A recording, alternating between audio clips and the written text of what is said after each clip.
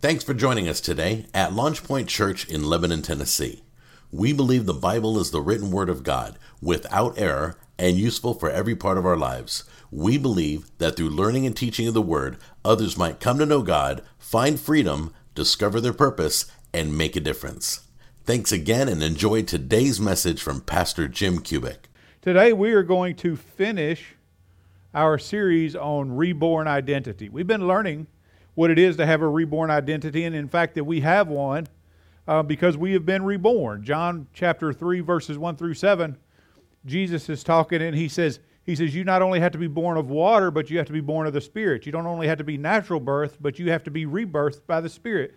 And so when you are rebirthed, you become a new creature. And when you become a new creature, you have new creatural habits. And as you have new habits, your life should change. And you should live according to who you are.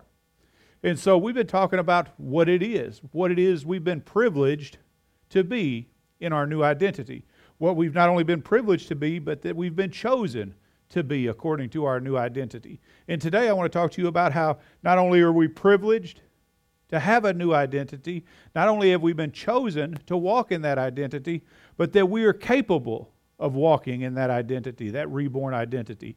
And so today, if you're taking notes, and I encourage you to do so, the title of this lesson is We Are Capable. As you guys know, because I've told you through both of these services, this being the third one, I'm primarily doing this series for one purpose, and that is to encourage you, to let you know that God considers you privileged and has made you privileged, that He has chosen you because of His love for you. And today, I want to do the same thing, but I want to add something. I don't only just want to encourage you today, I want to challenge you today. Because if we are capable, then we should be encouraged that we're capable, but at the same time, we should be challenged to walk as though we're capable. Our identity requires something of us.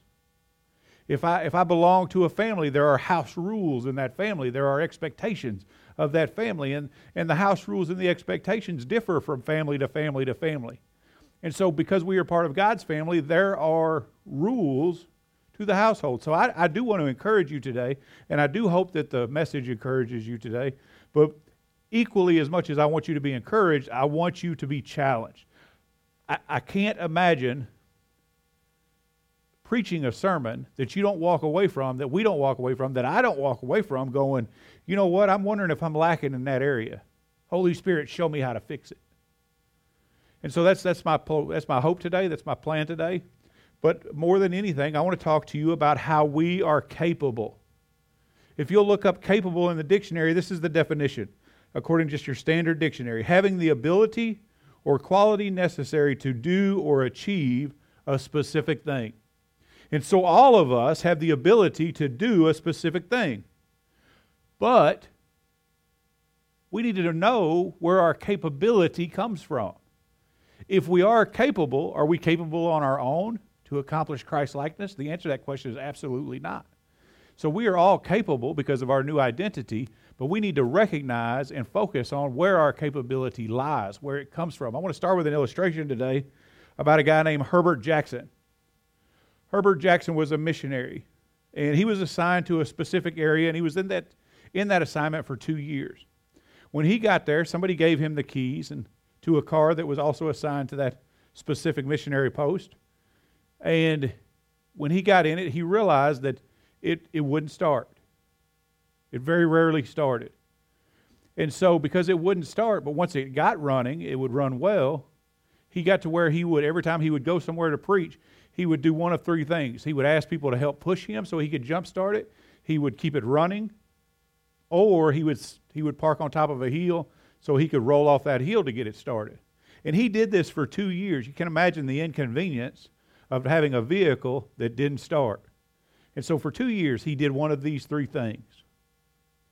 And then after the second year, when he was replaced and that post was given a new missionary, he was explaining to the new missionary about the car that he had, or the car that he would have.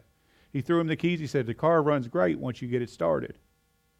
But unfortunately, you have to push start it or let it roll off a hill or keep it running, because once it turns off, it's almost impossible to start back. So he hands the keys to the missionary, the new missionary coming on to post, and the missionary opens up the car, pops the hood, looks at it. He goes, you know what? He goes, I don't think there's a problem with the car. He says, this cable appears to be loose to the battery. And so he reaches down there with a wrench and he tightens up that cable, gets in the car, turns the key, and the car immediately starts up. Vroom. And so it wasn't that the car wasn't capable of starting. It's just that it was disconnected from that which made it capable, which caused it to be incapable.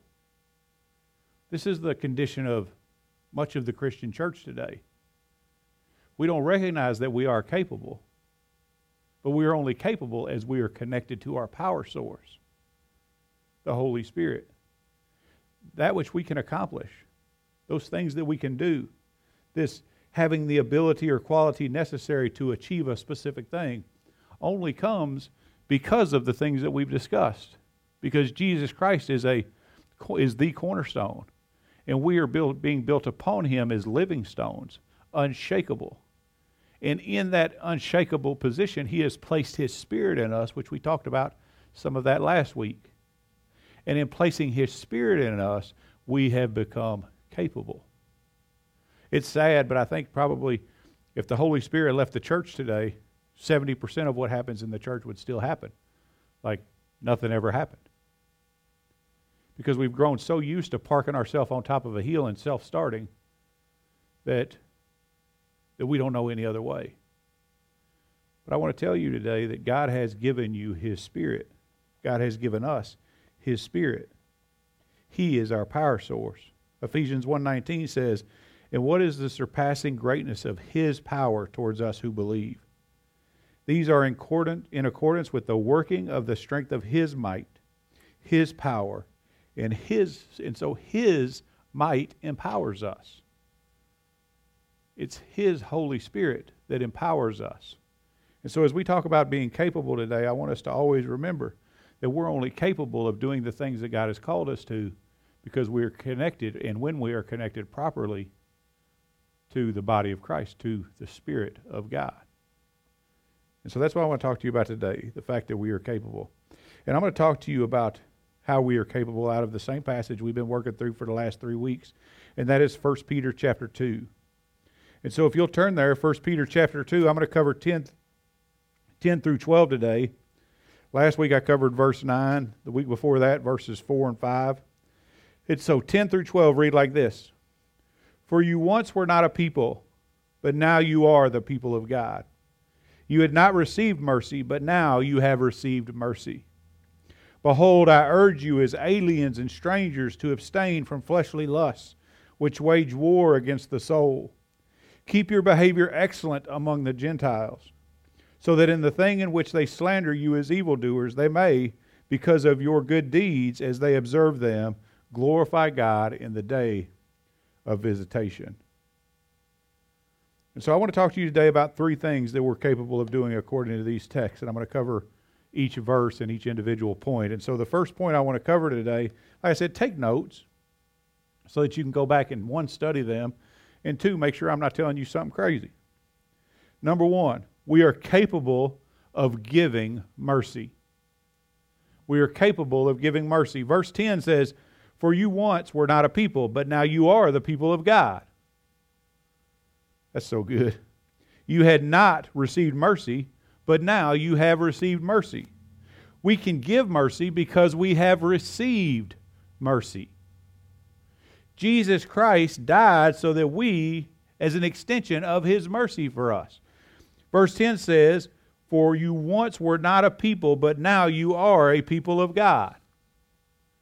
This happens because God, through Christ Jesus, determined to extend mercy to us, which is an extension of compassionate love in a tangible way towards us. He didn't just stand up in heaven and go, man, those guys are in a rough way. They're heading straight to hell. There's some stuff we could do about that, but we're not going to do it. He determined to pour out His mercy on us. He determined to show us compassion. He determined to point His love at us. Why? Because we are His people, and so He had to tangibly, because of His character, because of His holiness, because of His perfectness. He had to tangibly show us that He loves us because He is love, that we are His people. We learned last week out of Isaiah 43:1, do not fear, for I have redeemed you. I have called you by name. You are mine. I spent a great deal of time talking about that last week. I'm not going to really get into it today, but I want you to know that we are His, that we belong to Him. He has called us by name so that He can demonstrate His mercy to us, so that He can show us that He loves us, that He has extended us compassion in a tangible way. Let me tell you, if you can't show tangible ways in which you love someone, then you don't love them. You're giving them lip service. You see somebody that's hungry, we talked in the offertory a few minutes ago, if you see somebody that's hungry, or you see somebody in need, or you see somebody that just looks like they need a hug, and you can't extend that to them, you don't love them. At the very least, you're indifferent towards them. At the very worst, you hate them. Especially if you're a Christian, because you have to be who you say that you are. We have to work according to the mercy that God gave us. And God gave us mercy through His Son, Jesus Christ. 1 Peter 1:3, blessed be the God and Father of our Lord Jesus Christ, who according to His great mercy, according to His great compassion, His great love, demonstrated to us in a tangible way, has caused us to be born again to a living hope through the resurrection of Jesus Christ from the dead. I'm going to say something pretty obvious here. Jesus Christ could have only been resurrected if Jesus Christ had died. He couldn't have resurrected had He not died. He died so that you might live. This is a tangible expression of the love and the compassion that He has for us. He paid for our sins. He stood in our place as an extension of compassion and love for us. I know I'm repeating myself, but can't even start to tell you how important, how significant it is that you recognize that God has extended mercy to us. We didn't deserve it. We will never deserve it, but He poured it out on us anyway. Galatians 3:13 says, God redeemed us, or Christ redeemed us from the curse of the law, having become a curse for us. Could you imagine sitting in a courtroom and you see some guy that's about to go to prison for insert whatever the issue is here, and you say, you know what, I know he deserves prison, but I'm going to take his place.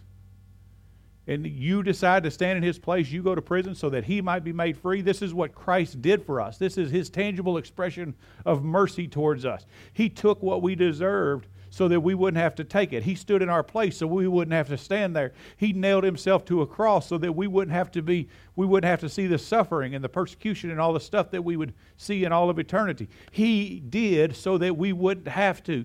Why? Because He loves us, because He loves you. He suffered your fate because He loves you.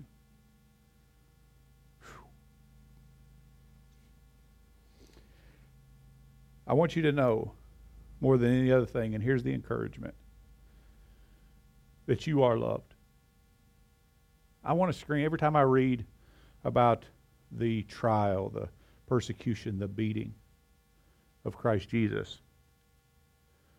I want to scream, why would you do such a thing for me? And the answer is because true love sacrifices. Because we are His beloved. Because He sees us for much more than who we are, but because of who we are capable of being. And then only capable of being because of what He has done for us, which is extended mercy to us. Are you listening to what I'm saying today? Before we even get started, I want you to know that He gave us mercy. And because He gave us mercy, we must prefer mercy. Mercy doesn't show itself. That doesn't show itself in action isn't mercy. Like I told you a moment ago, it's indifference at the best, cruelty at the worst. James 2:13 says, "For judgment will be merciless to one who has shown no mercy. Mercy triumphs over judgment." I want you to listen to that again, because we think we have an option or a choice to extend compassion and love to other people. Judgment will be merciless. This is scripture inspired by the Word of God, James 2:13. Judgment will be merciless to one who has shown no mercy. Mercy triumphs over judgment. This means that mercy must be preferred over judgment. I want you to look at your neighbor, your person sitting on the couch here with you, and say, mercy triumphs over judgment. It has to. Otherwise, our judgment will be merciless. And I don't know about you, but I don't want that in my life. I've done too many dumb things. I've walked in too many stupid places for me to be answerable now for something that I can avoid just by simply demonstrating the love that God demonstrated to me to other people. This means that mercy must be preferred over judgment for those who have received mercy. Luke 4:47 says, "Therefore I say to you, her sins, which are many, are forgiven. For she loved much, but to whom little is forgiven, the same loves little. You must love much because you have been forgiven much. Always remember the death that we deserve." Did you hear what I said? Always remember the death that we deserved. According to Romans 6:23, that the wages of sin is what? Death. We deserve death, but Jesus extended mercy to us. And because He extended mercy to us, He expects us to do it to the same as He did for us. Luke 6:38 says this. It says, "Give and it will be given to you. They will pour into your lap good measure, pressed down, shaken together, running over. For by your standard of measure it will be measured in return to you." Let me tell you, every time I hear this verse, I hear it in regards to giving financially, sowing into the ministry. Listen, if you'll just pay your tithes, it's going to be pressed down, shaken together, and running over. If you'll just give that little bit more offering, it'll be pressed down, shaken, and running over.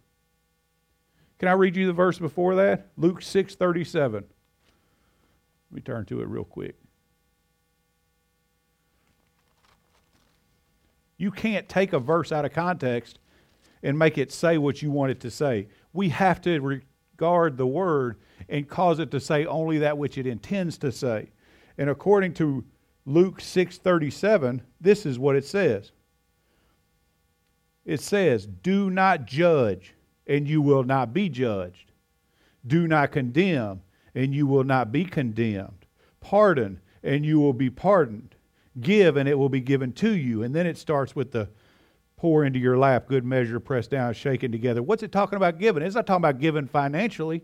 Although I believe that there is a principle there of financial giving, it's not what it's talking about. Specifically, it's talking about that we shouldn't judge, that we shouldn't condemn, that we are required to pardon because we have been pardoned. We are expected to give mercy because we have received mercy. Let's pay attention to the Word. Let's not manipulate it or cause it to say something it doesn't say. The fact of the matter is that we don't have a choice but to forgive, but to love, but to show compassion in a tangible way, because those things have been done for us.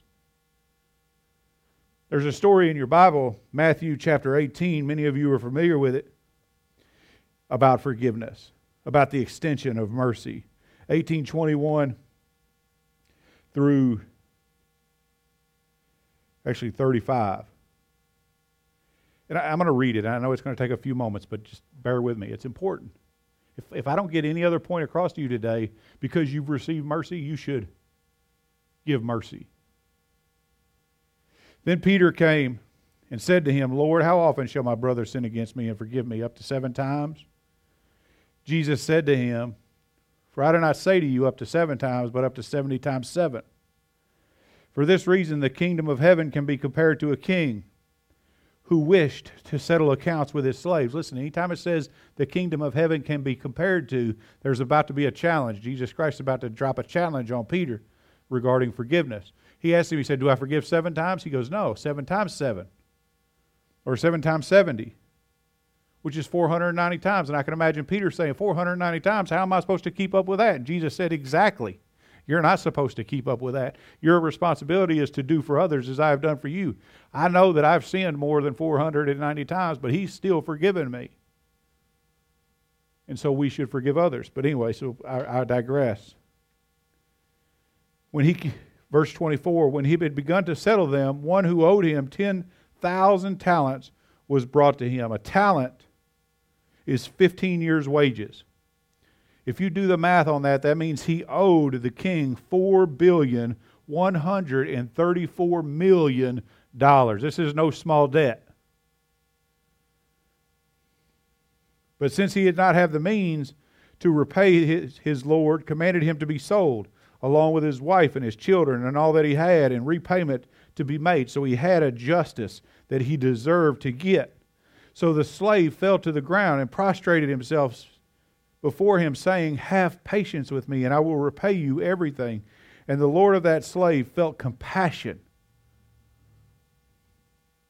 and released him and forgave him the debt. He felt compassion and expressed that compassion in a tangible way. You know what he did? He showed him mercy. But that slave went out and found one of his fellow slaves who owed him 100 denarii. Just so you know, a denarius is 1 day's wage, which means that he owed that slave $10,600. I want you to compare and contrast the two. One owed $4,134,000,000 and was forgiven it because the king was merciful. That slave was owed by another slave $10,600 and wouldn't forgive it because he wasn't willing to establish the mercy or demonstrate the mercy that was demonstrated to him. So his fellow slave fell to the ground and began to plead with him, saying, have patience with me, I will repay you. The exact same action that he took against the king. But he was unwilling and went and threw him in prison until he should pay back what was owed. So when his fellow slaves saw what had happened, they were deeply grieved and came and reported to their lord all that had happened. And summoning him, his lord said to him, you wicked slave, I forgave you all that debt because you pleaded with me. Jesus Christ forgave us all of our debt because we repented to Him, because we fell on our face and asked for forgiveness of the debt that we owed. That's good right there. I hope you're paying attention. Should you not also have had mercy on your fellow slave in the same way that I had mercy on you? And his Lord, moved with anger, handed him over to the torturers until he should repay all that was owed to him. My heavenly Father will also do the same to you if each of you does not forgive his brother from your heart. Do you hear that? We should hear God's voice the way we read this earthly king's voice. It says, my Father, because the same is true, will do the same to you if each of you does not forgive his brother. What is that same? Handed him over to the torturers until he should repay all that was owed. You want to know why hell's eternal? Because you can't repay that which is owed. And so in the eyes of a holy God, we all deserve to be tortured for all of eternity for an eternal debt that can't be repaid. But praise God, He demonstrated mercy to us. He extended compassion and love to us in a tangible way. That tangible way is His Son Jesus. And because of that, we should too. And so the challenge is, are you extending mercy? Are you holding a grudge? Are you judging people because they don't look like you, because they don't act like you, because they don't talk like you, because they don't have the financial resources that you have, because they don't have the pedigree that you have, or the religious background, or insert whatever it is that would separate you from them? There's every reason in the world that God should have been separated from us. But He bridged the gap. The non-offended bridged the gap to the offended. The one who was sinned against bridged the gap to the sinner. And you think that it's okay that we stand by and hold unforgiveness? That we don't extend mercy? That instead we judge? The challenge is that we have to let some things go. It's not worth our eternity to hold on to something that God's willing to let go of in our life and not do the same for someone else. I feel like I've talked about that enough. We have to extend compassion and love if we expect compassion and love to be extended to us. Number 2, we are capable of living separated. We are separated. Let me read you verse 11. Behold, I urge you as aliens and strangers to abstain from fleshly lusts which wage war against the soul. We are separated as aliens and strangers. This literally means that this world isn't our home.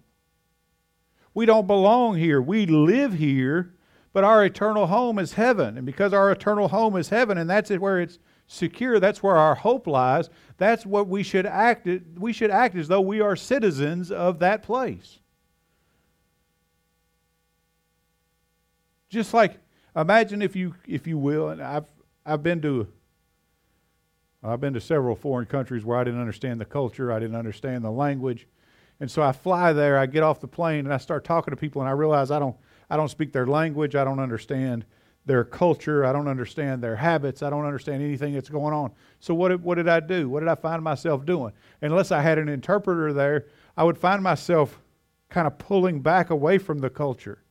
Still living within it, still existing within it, but secluding myself from it. This is what Peter is saying. He's saying, listen, you have to be in it, but you're not supposed to understand the culture. You're not supposed to learn the language. You're not supposed to pick up the habits. What you're supposed to do is live in it while staying secluded from it.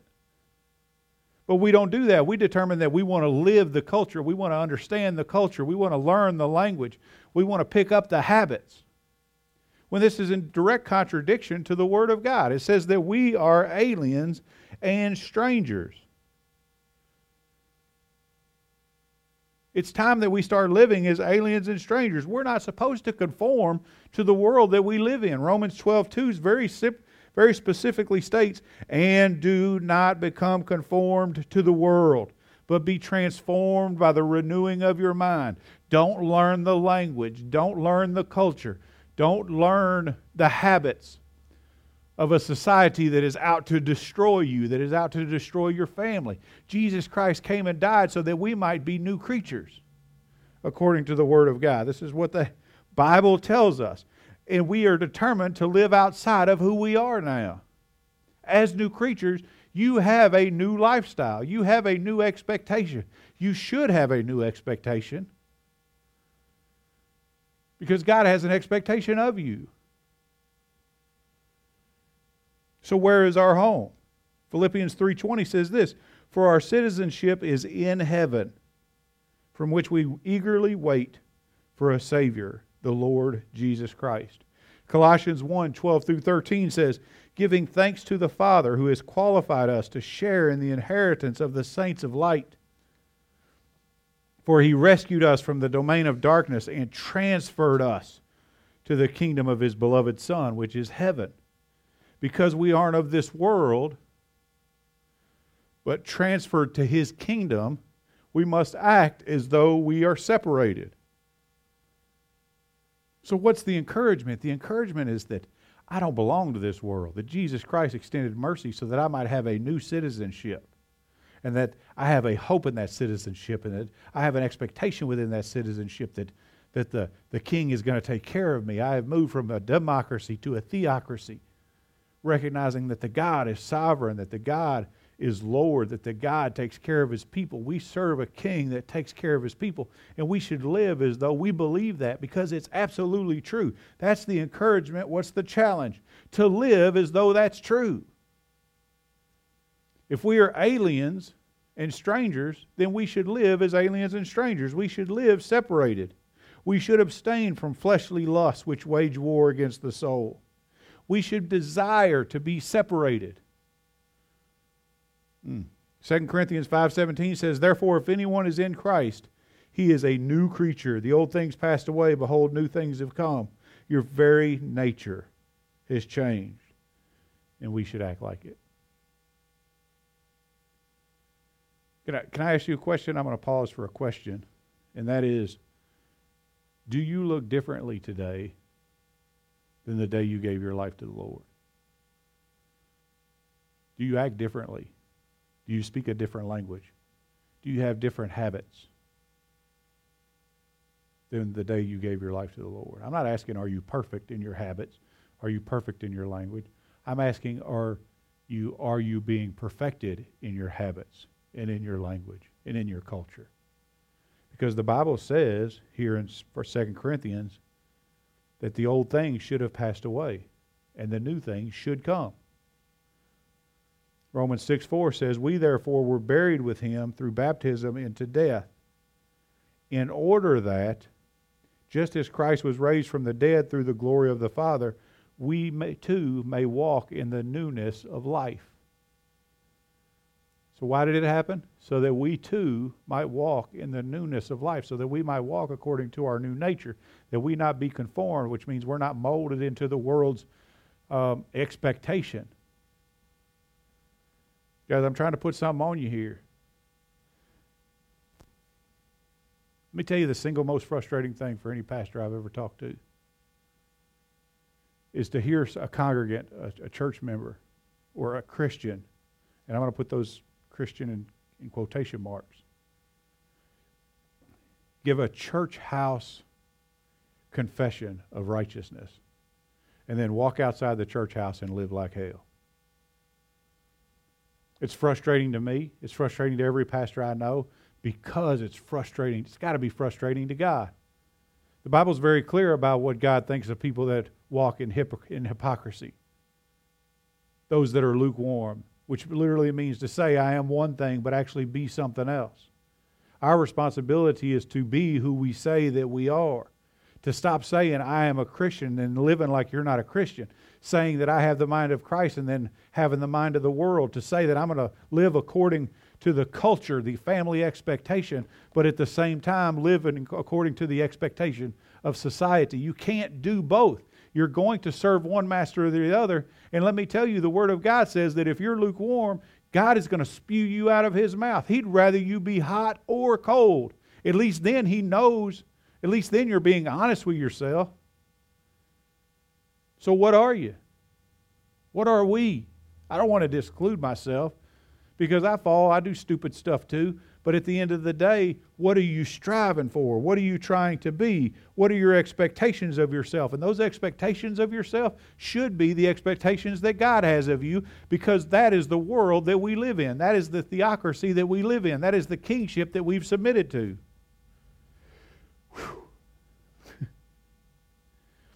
But let me encourage you. After I feel like I just handcuffed you to the beaten post, let me encourage you. That's not going to happen overnight. But you know what should happen overnight? And when I say that, I mean perfection. You're not going to get saved. You're not going to give your life to the Lord. Walk inside the church, never cuss again, never drink again if you're an alcoholic. I hope that that's the case. And I'm not saying that God's not capable of that. But the likelihood of that happening, every now and then we all fall do something stupid. Thank God for grace. So the encouragement is that we may not be immediately perfect. But the challenge is that we should have a desire to be immediately perfect. We should wake up every day with an expectation of perfection. We should walk every day with an expectation of perfection. Even when we miss the mark of perfection, because we are a new creature, living in a new society, living in a new culture, with new family habits. Live according to your family, because we're not of this world. We simply have to live in it. When we do this, when we live according to our citizenship, number 3 happens. We are capable of glorifying God. Verse 12 reads like this. Keep your behavior excellent among the Gentiles, so that in the thing in which they slander you as evildoers, they may, because of your good deeds, as they observe them, glorify God in the day of visitation. We glorify God as we keep our behavior excellent.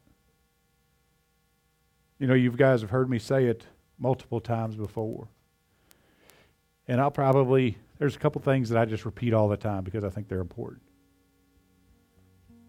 And so you're going to hear me say this particular thing over and over and over again because it's true. When people hear us confess that we're Christians, they're going to believe us. The question is, what are you showing them Christians look like? Sadly, so many of us don't, after confessing that we're Christian, live like we're Christian outside the walls of the church. And the Word tells us that they slander us as evildoers. And when they slander us as evildoers, they slander God as evildoer. You're misrepresenting who you say you belong to. Let me give you an example.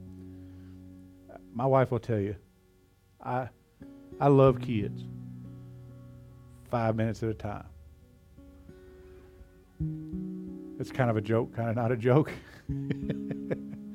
But imagine, if you can, recall if you can, going to a grocery store and you see some kid acting absolutely out of his mind in there. Or in Walmart, some kid laying on the floor kicking his legs up and down and screaming at the top of his lungs because he didn't get the toy that he wanted. Or sitting in a restaurant trying to enjoy a meal with your spouse and the kid next to your table is screaming at the top of his lungs just because his parents simply don't seem to care.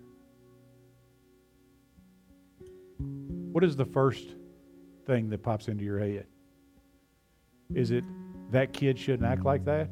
Or is it, I can't believe that kid's parents let him act like that? For me, it's, I can't believe his parents let him act that way. Because he's acting only according to the way that he's been raised to act. Do you not realize, can we not realize that when people see us say that we're Christian and begin to acknowledge the family that we belong to and see us acting as spoiled children, that it reflects negatively on the Father that we have? That they say, is this the God that they serve? That is so undisciplined, so uncaring for them, that He allows them to act this way? I don't only want anything to do with, I not only don't want anything to do with this family, I don't want anything to do with this dad. We have to keep our behavior excellent so that they don't slander us. But can I tell you, that's the least significant thing. But so that they don't slander the Father that is the head of our family. But let me tell you, when we do live our confession, they see it. And they begin to glorify God. My grandparents, my papa used to give me a talk every time we'd go in someplace. And it didn't matter if it was a restaurant or Walmart or an antique shop, because he liked to do that. Wherever we went, before we got out of the car, he goes, you put your hands in your pockets. You're going to say yes, sir, and no, sir. You're going to be polite. You're going to do what you're told. Your job is to be seen, not heard. And you know what my pawpaw, what I heard people say about my pawpaw? Is that man is raising those kids right. The same thing happens in regards to how people glorify God when they see our excellent behavior. It disarms them. It disarms the antagonist when we act according to our confession. And they begin to say, you know what?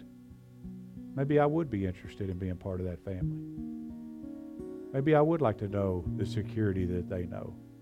Maybe I would like to be able to have the confidence that they have, the love that they have, the ability to forgive and extend mercy that they have. Maybe I would like to be privileged like they're privileged. Maybe I would like to be loved as they are loved. And as they begin to do those things, there's only one possible outcome: that God be glorified in it all. So that ultimately, according to this text, because of your good deeds, as they observe them, glorify God in the day of visitation. Which means upon Christ's return, they will be ready. And because of your willingness, your capability, because you are empowered properly by the Holy Spirit to extend mercy, to not only extend mercy, but to live as aliens and strangers, and to behave in an excellent fashion, you will be ready for the day of visitation also. That's my prayer today. I'm not going to do an altar call as a virtual altar call as it is, but I'm going to challenge you today, and I want to pray with you. I want you to understand that God does love you, that He has privileged you to be part of His spiritual household, that He has, according to the text, made you a royal priesthood, a holy nation, a people for His own possession, so that we might proclaim the goodness of who He is. And in all of those things, that we have family responsibility, the things that we're capable of doing, which are those things for others that God has done for us. So I challenge you to remember those things, but also encourage you to walk in those things. The fact that God loves you, the fact that God loves me, because I know what's in my closet, blows my mind.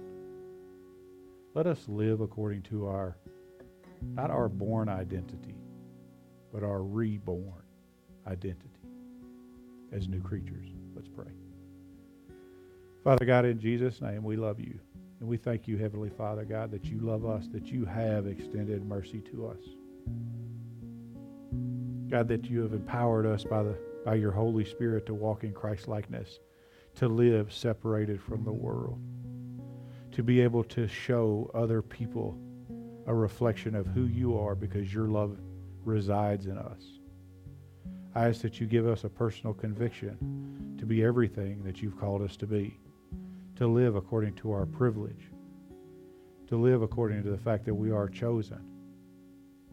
God, as capable believers, to demonstrate love to the people that so desperately need it, to be that merciful extension of your compassion. God, that which you've done to us, show us how to do for others. Give us eyes to see them.